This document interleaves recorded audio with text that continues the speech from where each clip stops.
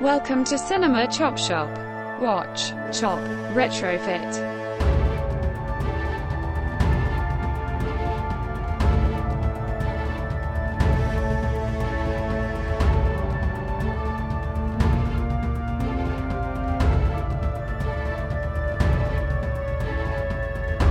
All right, welcome to Cinema Chop Shop. We are back from hiatus, yes? I guess. I hope you enjoyed the interlude with our interview with Kevin Smokler, the who's my BFF, your by the way. BFF, yeah, the co-director of Vinyl Nation. If you haven't seen it yet, we heartily recommend it, and we hope you enjoyed that episode. But we're back, and we're back in the shop. We've gotten the cobwebs literally off the floor and out of the way, and we're back at it. So welcome, and thank you for joining us and being with us. I'm your co-host, the Brew Boss, Sean, and Wow. I'm joined here with my co-host, Chelsea. AKA the regulator. Fuck you. Well, I didn't know if you wanted to be the regulator anymore because you're now... Well, that's what my Twitter handle says, and I don't want my BFF to lose me. Okay, gotcha. And then we're very, very pleased to be joined with one of the mainstay staples of Cinema Chop Shop, Joey Poole. Thank you. So when we ended up the season with Travis, we did say that we were going on hiatus and we were going to retool the Cinema Chop Shop format. And today is kind of our first kind of dipping the toe in the water, if you will, of what we're trying to do. We want to kind of do more deep dives into film and genres and kind of look under the hood of what makes some of them work and even some of those that didn't work, and get into the things that we would improve or how we would approach them differently, or even just kind of look at the ones that are just gleaming examples of what's really well done, and talk about, you know, the things that we truly enjoyed, and kind of, you know, look at them from multiple angles and get multiple perspectives from our guests, and just kind of have fun with it that way. Now, granted, we're still in beta. Yeah, this is a beta test. It really is. So if it sucks and you hate it, let us know. But if you like it, do please let us know as well. We're here today to talk about two films, and they are both of the same name, Nightmare Alley. The first film was released in 1947, and the other one was released in 2021. Both films are based on the novel Nightmare Alley. Chelsea, I believe you've done some back research about that you'll talk about later. I will. But in short, it's set in 1940s New York. A down on his luck character named Stanton Carlisle. He kind of joins up with the carnival, and differently in both films, which we'll get into, but he ultimately endears himself to a clairvoyant and her husband, who's his kind of her assistant, and kind of wedges his way into learning the craft of their trade and their methods, and very soon kind of takes those things that he learned and takes the show on the road and just kind of climbs the ladder of the social elite and bites off more than he can chew. The original was released in 1947, as I said earlier, directed by Edmund Goulding. It stars Tyrone Power, who was a kind of a Saturday matinee idol type character. And this was a role that he really wanted because it let him kind of stretch his persona and how people perceived him. He wanted some serious roles. Well, his story sort of reminds me of like Disney starlets, where they're like, I'm not a little kid anymore. I'm a grown-ass adult, and I want these roles. And that's kind of his mindset going into this. I want to shed this, you know, whitewashed good guy, like I can do no wrong persona. Yeah. I have more to me than that. Let me do it. Yeah. And he was really a huge backer as to why this got made. Right. And, you know, these days they would just go full frontal and do, you know, released pics. Probably pretty shocking to audiences who knew him in his regular persona to see him in this movie playing completely against cast, too. Absolutely. Against his typecasting. Totally. For sure. Also in that cast was Joan Blondell. She played the clairvoyant. Great actress. Wonderful career. Colleen Gray, Helen Walker. And interestingly enough, you've got three women right off the bat who are in the top billing in terms of characters. The movie was released to mixed reviews, and as a result, it was a box office flop for 20th Century Fox. However, it was pretty quickly realized this movie's better than it was received, and kind of gained not only just cult status, but kind of that this is a true gem that people will appreciate down the road. And Joey, you were just saying before the show that, and I, like you, I didn't really know about this movie until just recently. It wasn't on my radar at all. I think if you count this as a film noir, which I do, despite the fact that it doesn't have the typical film noir subject matter, although at its heart it's black, so it is definitely, I think, would qualify. It's in the rarefied air of some of the best movies, noir movies of the era, but it's not one that I'd even ever heard of until randomly stumbling onto it maybe 2 years ago. I think when Criterion put it on the Criterion channels when I first saw it. Same for me. And it was, I mean, just blew me away. It's a great movie. Well, I think what happened with this movie was the book was written in 1946 and released then, and the movie very quickly after, because Power was really on board with this. He was like, I need this. We need to make this. I want to be a part of this. And then when he died in the 50s, it was re-released and it got a little bit better review and people were like, oh yeah, this is great. This is awesome. But I think we're all kind of too far removed from that to hear about it. Right. I'd be curious to know, and I haven't read the book, and we were talking before recording, you said you want to read it. It's on my to-read pile too, and I'm dying to know which one of the two versions that we're going to talk about today is more true to the book itself. Oh, don't worry. I haven't read it, but I've done some research. Okay, I can so tell you have that answer from me. Okay, good. Awesome. So the next film was released in 2021, and it was directed by the great Guillermo del Toro, Oscar-winning director, huge cult following, as well as a huge mass following as well. Also has a really widely varied filmography that runs the gamut from Kronos and Pan's Labyrinth to Pacific Rim. Yeah, and one thing that Guillermo does very well is that he does a great job of making the grotesque look exquisite on film. And we'll get into that as well a little bit later. With this film, he had an opportunity to kind of showcase what he's all about and really get into his sweet spot that wasn't necessarily part of the original film. So the 2021 version got a box office of $39.6 million. Pretty decent return, especially in 2021. We're talking post-pandemic, so, you know, that's pretty good. This had to have been one of the first big feature films back in real theaters, right? I think you're correct on that count. This one stars Bradley Cooper as the character of Stanton Carlyle, and he is joined by Cate Blanchett, who plays the Dr.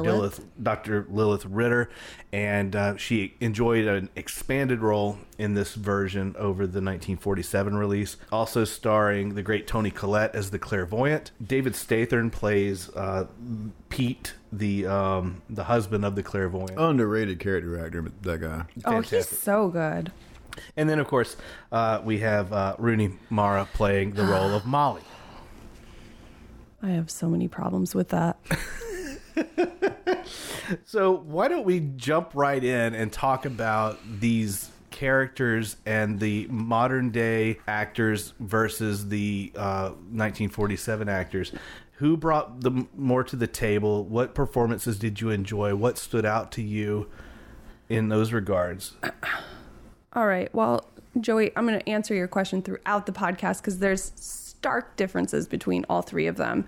One of them, and this is why I'm super excited to read this book, Stan in the book, after all of this stuff goes down, before he really descends just into darkness, becomes a reverend and starts a church.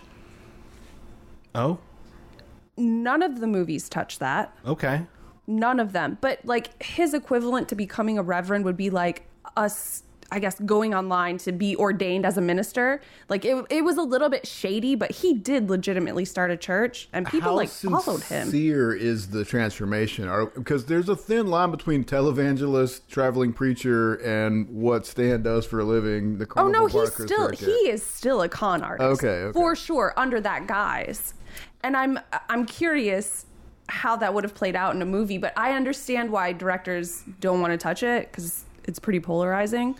But that's one clear difference where That's I'm like, fascinating. wow, Stan is clearly way more effed up than anybody thought. Well, I was going to say that, and this goes back to the casting as well, but one of the things that Del Toro tries to do with the extra 45 minutes of runtime, it's a much longer film, is give almost every character, with one major exception, which I'll leave to Chelsea since she's excited about that. But almost every major character gets way more backstory and is arguably more complex a character than in the original, which I think is mostly successful, but falls flat in one particular area, which I'll talk about later. With who? I think that the psychoanalysis scenes, okay, perfect. that between, and Cate Blanchett's great in the role. Don't get me wrong, and I like that role is expanded.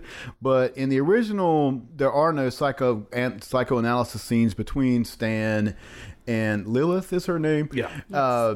And to me, it just seems kind of hackneyed in the original, and it's an attempt to get them on screen together more because their chemistry, admittedly, Well, they is wanted great. more screen time for Bradley Cooper, and that definitely offered that. Yeah, but the scenes themselves, that to me, there would have been a better way to beef up that character. That to me is the only real flaw in the original version. Every other attempt that Del Toro and the writing staff tried to do to increase all the backstory on all the characters and make them more complex, I think with that exception, work. So based on what I found out about the book, which is why I think you'll be excited to read it, is both movies really fall short on that, especially with Lilith and Stan, the character development. Like it's not there. Lilith and his sessions become a little bit more apparent within the book to the point where she shows or references like his chart, which indicate that he has sort of a personality disorder, but like detailed notes about it because they've had many. I don't know exactly how it starts. I haven't read the book yet. I just watched a YouTube video from the most adorable creator I've ever seen in my life. Her channel is called Why the Book is Better. Check her out. Why She's the book cute. is better. She's Sounds cute. like it's right up your alley, dude. She's so does. cute. It's right up your nightmare alley. You mentioned the expansion, and I'm sure the book does go into a little bit more detail, but Oh, wait. Sorry. Why the book wins. why the book wins. Sorry. Okay. I knew I was saying it wrong. No, it's okay. The Stanton Carlisle character in the 1947 version, we kick off the movie and he basically rolls right into the carnival because he was born for the carnival. That's exactly what his role in life is. And for a snappy film, especially a film noir where you kind of have these glossed over character sketches, it works.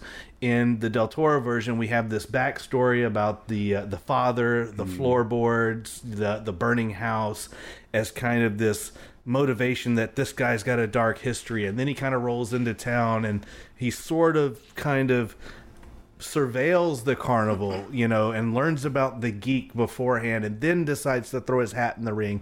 Which one of those stories for you in film works better? I think you could argue, for me, I think you could make an argument for either one of them. I think that the Stanton in the Del Toro version in 2021 is more complex and has more of a backstory, for better and for worse. It's part of what makes the new version tries to very consciously, I think, muddy the moral waters a little bit. Stanton is not, I wouldn't say likable in either one of them, but he's more of a true villain in the remake. And the most interesting change to me, though, wasn't with him. It was with the character with Pete, because in the original, Pete is very prickly. He's jealous. He kind of sniffs out Stan, aiming at his woman the entire time. He doesn't want to give him the secret to He's the code. very secretive about the code. In the second, in the remake, he's more of a father figure almost. You nailed it. Which Absolutely. is weird because Stanton has killed his actual father, which makes it even more morally ambiguous when Stanton may or may not have intentionally given him the hot shot with the bottle of whiskey that was the fire starter whiskey instead of real whiskey. Okay, I think you've touched on a couple of things here. So in the book and the 2021 remake, they allude to Stan's mom has sort of left. But in the movie, that's not made entirely clear. But I think, and again, I have not read the book, so I don't know entirely, but I think Guillermo took some liberties with developing this relationship, because I don't think Stan is angry with his dad as much as he's angry with his mom, which really translates into why women are props for him. They're accessories. It's like, he's a man, so what new watch can I wear today? It's very much how he treats them. Which I think is really interesting, because that actually plays into the noir aspect of this movie, where you have three femme fatales essentially, and in the end he gets outconned by all three of them. So it kind of feeds into that message. But how does he get outconned by Molly? She's, well, last man standing, especially in the newer version, because she's instrumental in scooping him back up and bringing him into the fold with the carnival, where he ultimately becomes the geek. She also becomes the savior in the original too. When he becomes the geek at the end of the film, she comes in to save the day, and there's the implication that she's going to save him from that life. Well, and that's kind of the problem, because the whole reason that they put that in, because it's not in the 2021, it's not in the book, the studio was like, oh, this movie's really sad, we need to not have like this sad ending. Yep. And it's such a bullshit play on this weakness on women. And fuck her, she would not do that, especially the Molly in that version, that the 1947 one. No fucking way. Yeah, she was a bit of a badass. Absolutely not. Yeah, she'd been putting up with one weak man for her basically his entire life, and Pete, I mean, taking care of him, literally. And then she ends up doing the same thing with Stanton after he basically has sold her down the river. It's sort of interesting to think about, because in the remake, she's not with Pete, she's with Bruno, who is kind of dumb, but like physically on the outside is the strong man. Yes, there's more of that relationship in the remake than there is in the original. And also in the remake, Bruno's played by the great, why is his name escaping me? Ron Perlman. Thank you. And he physically holds the family together, and that, I think, was effective, very well done by Del Toro, because visually communicating that role was spot on. Let's talk about the geek for a second, because we've already mentioned it a few times. We've given away the ending. Spoilers. Well, we always do. But hey, sorry. It's a companion piece to the movie. You should watch the movie first. I know, right? You still are missing a ton.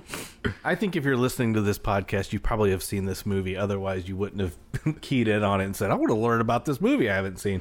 You mentioned in the original film some of the happy ending. That was a very rough point.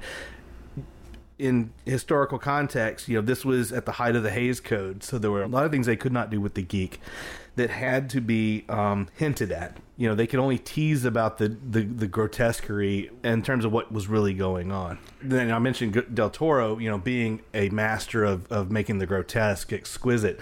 This is where he really got to flex his muscles quite a bit in terms of showing some of that nastiness and the brutality and savagery. Not only what was going on physically with the chickens and all that stuff, but also the manipulation that was happening at the hands of the carnival guy. That's a significant narrative difference in the two as well, because in the first movie, I think Clem, is the yes, the name of the head of the carnival. Yep. He explains how a geek comes to be through alcohol problems and whatnot. But in the remake, Clem, as played by Willem Dafoe, in a typically creepy turn, very consciously creates the geek by manipulating and spiking with opium. Exactly. Well, and that's why I think at the end of the day, the remake is sort of geared towards more of our modern times and is actually a take on the opioid crisis. For sure. Yeah. Because in the book and in the original, no, we don't see the geek biting the head off the chicken. Mm-hmm. But in the book, it's explained the geek doesn't actually bite the head off the chicken. they use a razor. And I don't know what is more fucking horrific. Having, like, at least a little bit of knowledge, knowing I can't fucking bite the head off this chicken, or just doing it. And I'm sort of curious if Del Toro read this book and was sort of playing on that a little bit, because it was really graphic in that, but I'm really struck by that. Well, you mentioned, you know, the opium in the original, you know, Tyrone Powers Stanton. He kind of deteriorates into the geek over a sequence of events, and he's made to choose his doom. Whereas in the newer version, it's like Bradley Cooper didn't really have a choice because, bam. You wake up and I'm the geek. He becomes, there's this like sense of self-loathing too. He becomes this thing that he was trying to escape, and it is inevitable. But I think on some level, the character feels as if he deserves it. Yeah, because he's done so many horrible things over the course of the film. Slightly different in both versions. He's, you know, he's used Molly. He's manipulated these poor people who are just looking for, try to get in touch with their loved ones, who aren't nearly as sympathetic in the remake either. He's, you know, everything that he's done with Molly, and then the Pete thing too, which is to me a huge sin, because especially in the remake, Pete didn't deserve that. You could argue that the Pete character in the original sort of deserved his fate, and Stanton just happened to be the one to hand it to him. But in the newer movie, with the exception of Molly, Pete is probably the only truly sympathetic character. I mean, he's a fuck up, he's a drunk, sure, but like, he's one of the purest souls in a movie that doesn't have many pure souls. Well, and Stan sort of bringing the wood alcohol to him is supposed to be incidental in all of them. And I'm not sure it translates that way. It does to some people, just based on some of the research. There seems to be, like in the original, there's some ambiguity about whether he meant to do it or not. Well, and that's what's in the book. He just brought it to him because he was more focused on, I need to figure out this code. But wood alcohol, welcome to chemistry class. Uh-oh, here we go. Does anybody know what wood alcohol is? I'm going to say no. Okay, so essentially you're drinking methanol. It's not so dangerous just drinking methanol. It's what happens when your body metabolizes it. So it's going to fuck up your eyes, and it takes little as like 10 milliliters, which is not a lot. Less than like a cup. And you'll go blind because it fucks with your nervous system. But what happens in your body is it turns it into formaldehyde, and then from there it turns it into formic acid. Oof. Which is not super fun. But like, apparently during the Prohibition stage, the government was trying to curb people from drinking. They'd spike alcohol with methanol, like intentionally poisoning people. And like, senators were like, this is just, you know, excused murder. This is fucked, because if you get too much of it, there's no coming back from it, or you'll go blind. Most likely, even a little bit, you'll go blind. For sure. I thought that was fucked. That is. Anyways, horrific death. Not fun. Continue. Well, I'm glad you brought this up. This is something I mentioned to Joey last week, which was alcoholism and just generally alcohol consumption around this era. You were either a teetotaler or you were a blind drunk. It just there's very hence where that fucking term came from. Thank you. But there's very little middle ground on film in Hollywood. If somebody drank alcohol, that meant they were a violent person, an irresponsible person who was going down a very bad path. I wonder how much of that has to do with cultural conceptions of alcohol and alcoholism at the time, and how much of it is just lazy writing. You know what I mean? Given this character's, had this motivation as alcohol. So the author of the book, he was not a carny. He was like a medic in some civil war. I can't remember which one. And he was talking to somebody who was a carny and told him this story about the geek. and it haunted him, and he could not get rid of it. He was like, I have to write this down. I need to get this out of me. And this is where the book sort of came from. But he himself was an alcoholic. He was a habitual cheater. He was never content with where he was in life and tried to find sort of guidance on how to be better. And he sought it back in this day through religion, first of all, and therapy. And those two things, sort of hearing this, ring a little louder in my ears where I'm going, oh shit, fuck, wow. He's painting these both as terrible, terrible fucking things. He also dabbled in Scientology and said, fuck that noise, I'm out. Wait. How old is Scientology? L. Ron Hubbard. It'd be about the same time. The book came out in 1946, and he lived afterwards. Oh, wow. I did not know it was that old. I thought it was a much younger religion. No, you should look into the sea captain L. Ron Hubbard. Yeah, I know the basic history of the religion, but I thought this is something that came about in like the 60s. I didn't realize it was. No. Oh, wow. Okay. Let's talk about then some of these other characters in the film. We touched on Pete. Pete was more secretive with the code. You mentioned Stather and being more bubbly, more of a father figure, a mentor. Xena, the clairvoyant.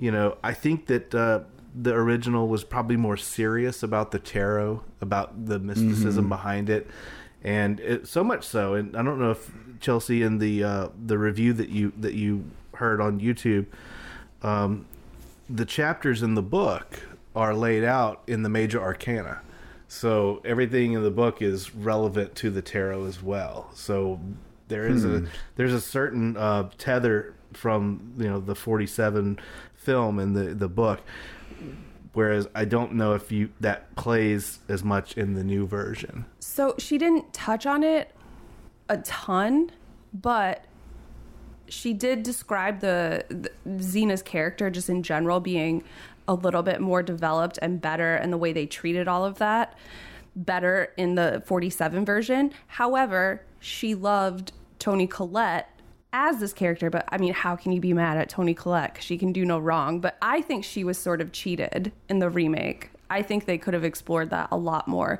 The relationship between her and Stan was just sort of stepped on, and that was one of the things that I loved in the original. Yeah, because there was a lot of sexual tension in the 47 version that did not come across in the 21 I think version. it's there in the book, but again, I'm speculating based off of a review. Like almost everybody, with the notable exception of Pete, she's much less innocent in the remake than she was, I think, in the original.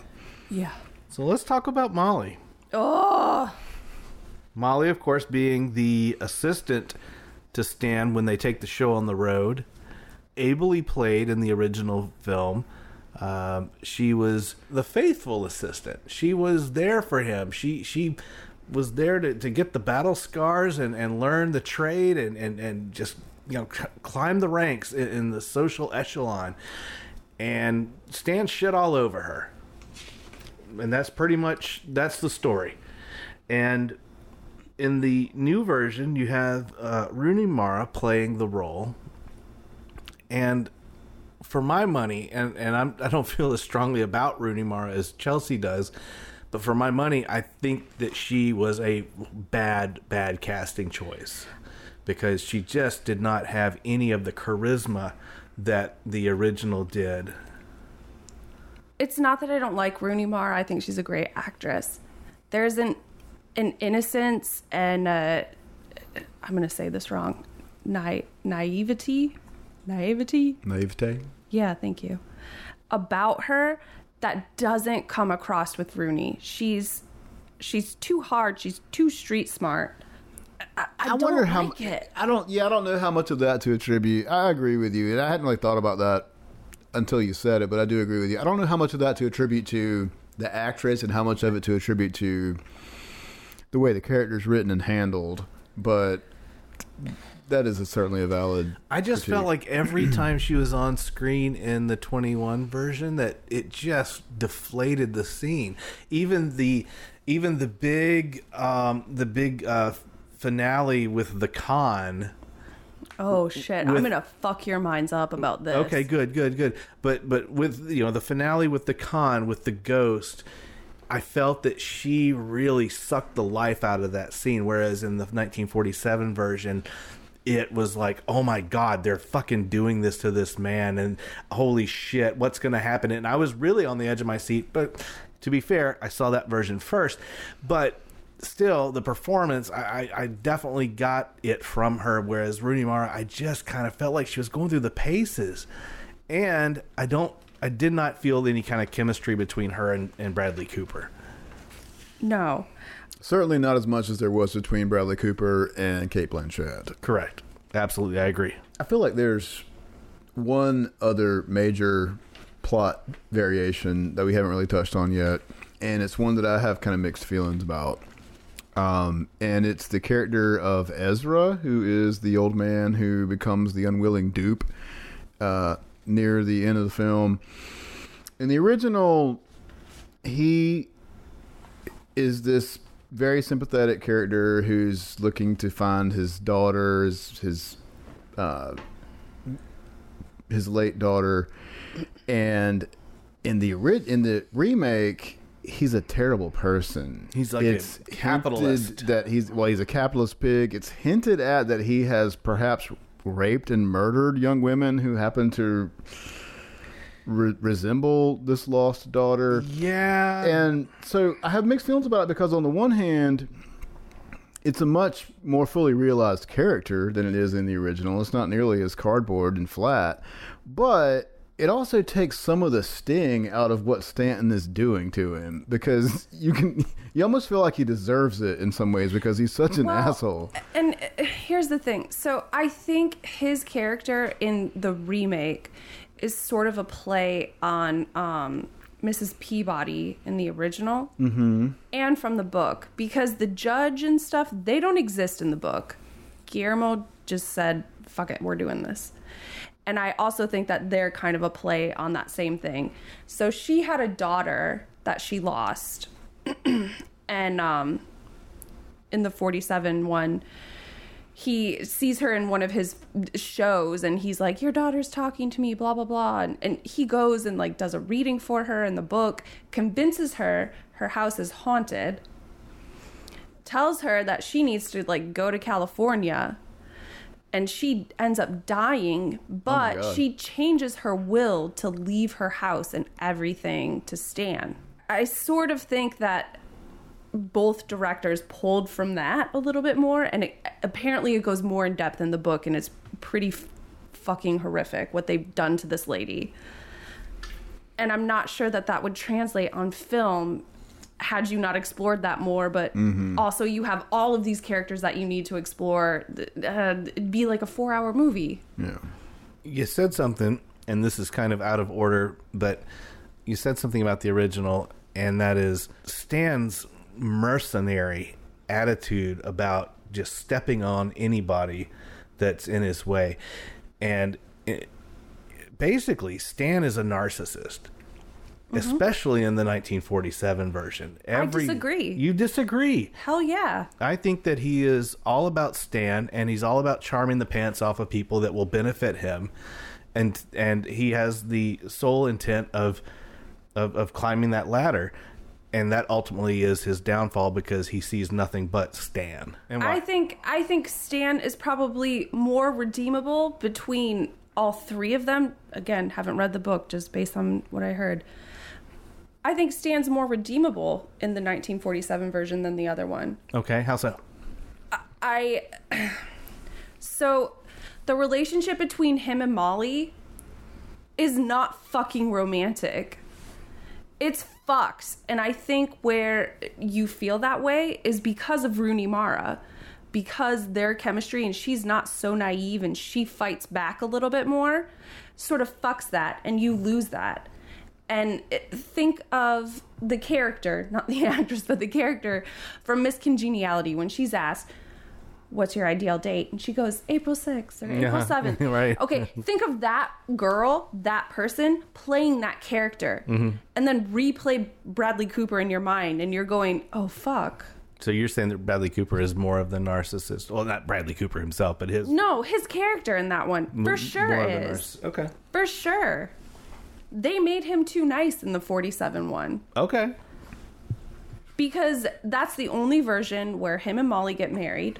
Nowhere else do they get married. Oh, that's right. Nowhere Good else point. do they get married. But Rooney Mara being so... She has resting bitch face. I'm sorry. She just does. Being that type of person and sort of fighting back that soon on, and they're not married, sort of speaks volumes when you put it into the context of that time, even separated now to 2022, wherever we are. Yeah, he's so just to be clear, your idea here is that in the remake, the Stanton character, Bradley Cooper's character, is less redeemable than the original. Yes. I think I agree with you, with one exception. What he does with Rooney Mara's character, with Molly, is reprehensible. What he does with Pete in the original makes a little bit more sense than it does in the remake, which is it's wholly unforgivable because Pete is something of a sweetheart actually in the original. But then that's complicated a little bit by the Ezra character, who's thoroughly reprehensible. But it is worth noting that in the remake, he murders that guy. And he murders the bodyguard too, right? Yes, he does. Whereas in the original, he basically just punches his way out of the situation and goes on the run. Well, in the book, he doesn't really murder anybody. He just sort of accidentally kills a cop on his descent, somebody that's trying to arrest him for train hopping. But this is why I say I think the book ties them both together, and I think if you could marry the movies, they would be great. But again, none of us have 4 hours to give to this character development because they are all so fucking complex. So what's your bottom line as far as which is the better film? Shit, I don't know now. I gotta read this book because I'm sorry. There's so many things that I have found out about this book. Like, okay, here's where I fucking blow your minds. In the book, when Stan and Molly do the thing with Grindel, Stan convinces Molly to have sex with Grindel. Oh. Okay. Wait. As Molly or as the Lost? I don't know. It seems like it's after they're found out, after he kind of grabs her waist, and that fucking is haunting me right now. I have to know what the shit has happened. Wow, That's dark as shit. that changes everything. That's a twist. And why nobody played on this is fucking beyond me. It makes sense they wouldn't have played on it in the 1947 version. Well, of course, but yeah, in a 2021 version that's not Oh afraid my of being God. salacious. that I'm seems surprised like that that is didn't make it right in for the there. picking with a Del Toro sensibility. I as know. well. Yeah. I mean, that's some Pan's Labyrinth kind of feeling but I shit. feel like you know? he focused on Lilith, Kate Blanchett, more than he did Molly, because he really brushed her under the rug. But fucking knowing that shit, this whole movie, all of this changes for me. Like, that's dark. That's fucking dark. Well, Joey raises the question about which movie do I like better. You know, he asked you, and that's ultimately what we're trying to achieve here. For my money, I think that this forced expansion on Lilith's character, as much as I like Kate Blanchett, I felt was unnecessary. And in terms of how it works for the film, I think the hinted backstory about Bradley Cooper with the father and the floorboards and the fire was unnecessary. I don't think it served anything for me. I prefer, personally, a much snappier storyline, which is why the 47 version appeals to me. And ultimately, I think that's my favorite out of the two. If you give me the choice which one I'm going to pick up and watch or look on my streaming services. Well, I mean, knowing that, like, or not knowing about Grindel and Molly, oh God, haunted. I love that aspect about the original movie with Lilith. I love that she was so stealth. I know in the book they go into more depth about it. I know you kind of know what's going on, but I don't know the details of it, so I'm not sure. But I really did hate it in the remake because, especially in 1947, can you imagine a stealth woman that's like, fuck all of you, I win? It's a great motif in noir films where the femme fatale just kind of does that, and the man who thinks he's the hot shot and he's got it all under control just gets completely steamrolled. Joey, it's on you now. As to the question of which is the better movie, Yeah. well, first of all, let me preface everything I'm going to say by saying that they're both very damn good movies. They're both Really damn fun movies. I think that Del Toro attempts to improve upon and further develop a film which is almost flawless to begin with. And he does that on two fronts. One, stylistically, it's just more lavish. There's that, and it's just dripping with like Art Deco opulence. It's a beautiful fucking movie, the 2021 version. It's much more salacious in terms of the violence that's shown on screen. That's all part of just kind of the times. So stylistically, it's a wash. The second thing he tries to do to improve upon it is to give almost every character more backstory and thereby sort of muddy the waters morally, so to speak. And on that front, I think it's somewhat mixed returns. I don't mind Stanton's backstory with the father in the original. I do agree with Sean that it's probably unnecessary. I like that Ezra is a much more well-developed character, but it also makes it less satisfying in some ways because he almost deserves what happens to him in the original, which takes some of the heat off of Stan. Molly, as Chelsea handled earlier, is much lesser of a character in this one. So on most of the fronts, I think the attempts at developing it further and improving it work pretty well, but you might argue that it's a more emotionally complex movie, but it's not as perfect a movie as the original. I agree. I think both directors were stuck, and again, have not read the book. It's called Why the Book Wins. Go to the YouTube channel. The book is called Nightmare Alley, I'm assuming. Well, no, but the review I listened to. Oh yeah, but because I have not read it, and I'm so curious now. I think this book is just saturated with character development that we are not privy to, and even just based on some of the subtleties she said in her review, I'm like, holy shit, I'm just wondering. But what director could do that? It reminds me of like people adapting Stephen King novels. 9 times out of 10, they do not fucking work because he has so much goddamn detail with everything that you have this whole narrative and this whole world painted in your mind that nothing will match up to it. And I think they're both fighting against that. Speculation only, but I just wanted to. But I have one more mindfuck for you. Go for it. I'm still reading the book, and I feel like anybody who loves these will still read the book after I tell you this. So in the book, Grindel doesn't die. Okay.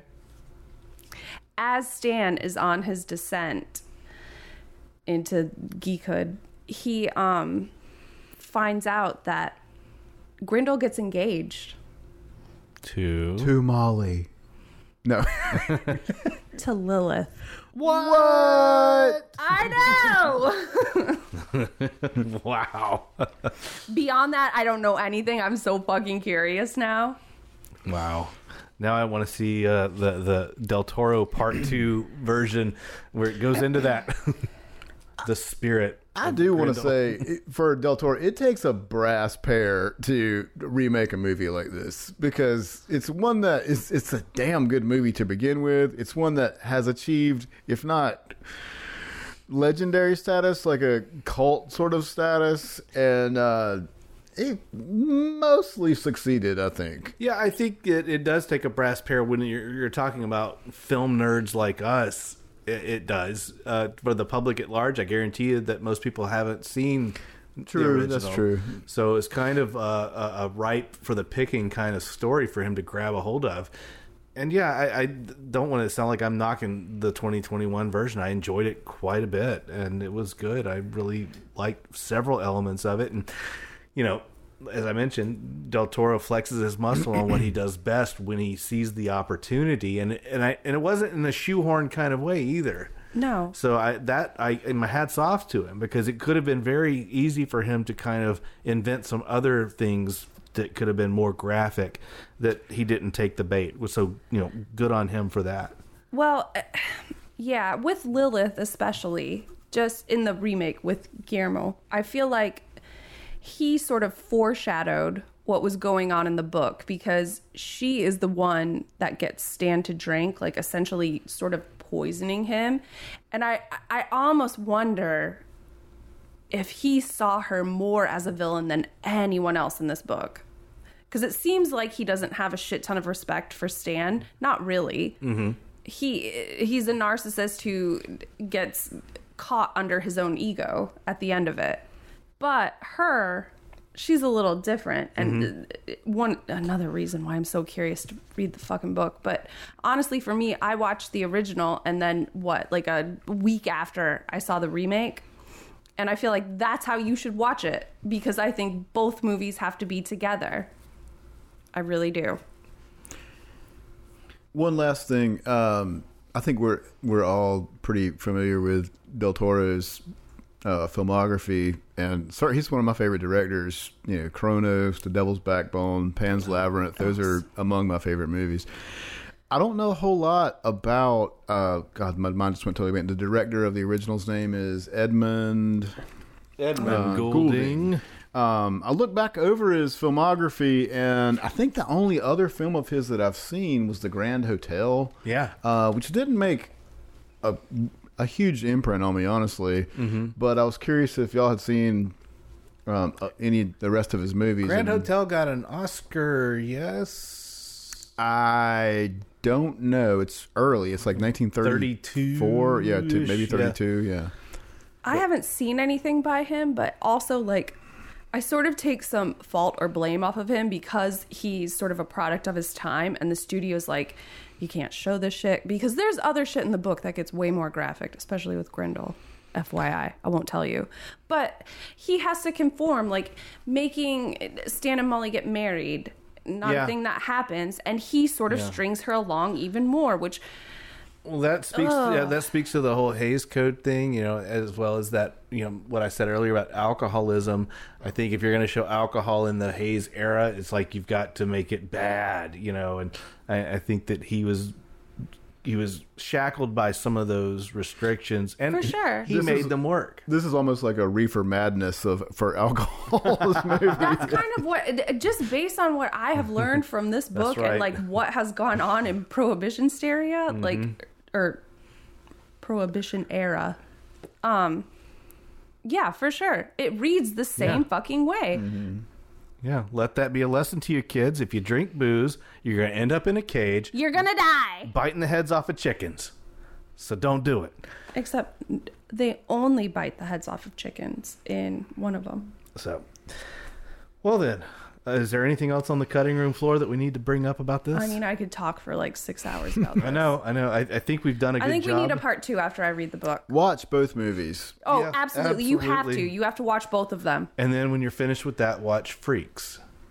Yes, Todd Browning's. Yeah. Oh, that's a good companion piece for both of these movies. There are some great carny movies out there to watch, and it's almost like a subgenre of its own, because there's so much strange, nightmarish imagery that goes with it. And then read Catherine Dunn's Geek Love. Well then, okay. I surprisingly enough, we've filled almost an entire hour with this chit chat. Joey, thank you again for being on the show. I thoroughly enjoyed it, as I always do. Please Love tell us. talking about movies. Do you have anything that you want to plug? Buy my book. Which one? That one is called... there's 2 out there now. I co-edited an anthology of cryptid stories available from Malarkey Books called It Came from the Swamp. And I have a collection of my own short stories called I Have Always Been Here Before, available from Cowboy Jamboree Press. There we go. Chelsea, anything you want to plug? Just myself. I'm awesome. Thanks. We can vouch for that. So yeah, this is the podcast, Cinema Chop Shop. If you want to catch us online on any of the social medias, you can pretty much just do Cinema Chop Shop, and you'll find us. Same thing goes for email, cinemachopshop@gmail.com. And then if you want to watch an audio version of this, it might be on YouTube at Cinema Chop Shop Podcast. Hey, and also like at us at Twitter, Instagram, and email about what you liked from this, what you didn't like from this, what you want to see, what you don't want to see, that kind of thing. Let us know because we're still in beta. Yeah, I mean, this was kind of my idea of. I like both of these movies. I wanted to do like a head-to-head compare contrast on a old film plus a remake, which kind of speaks to the original format of the show. We can do that again, or we can go explore other venues. So let us know what you like and didn't like, and that's it. I mean, we're gonna try to be back in a couple of weeks with a new episode about a cursed film. Oh, everybody go to Shudder and subscribe because they have a great library. Not sponsored, but Shudder can sponsor us if they want to. And watch the show Cursed Films and look at the Twilight Zone episode because I think you'll be excited. Yeah, we're going to be talking about Twilight Zone, the movie, the 1982-ish I don't remember. release, produced by Steven Spielberg, directed by Steven Spielberg, John Landis, George Miller, and Joe Dante. So we've got 4 little stories in there, plus a very horrible, tragic accident that happened, and we're going to talk about some of the fallout and aftermath of that. So please tell your friends, tell your mom, and subscribe and tell everybody to like us and love us. And again, seriously, this is a work in progress in terms of our evolution. So please let us know what you think. And from that, we're just going to log off. And do we want to say the thing? I think you have to say the All right, well then, please remember to watch, chop, retrofit, and don't become a geek. Or a Molly. Don't do Molly. Well, I do kind of miss singing, let's all go to the lobby. I know, right?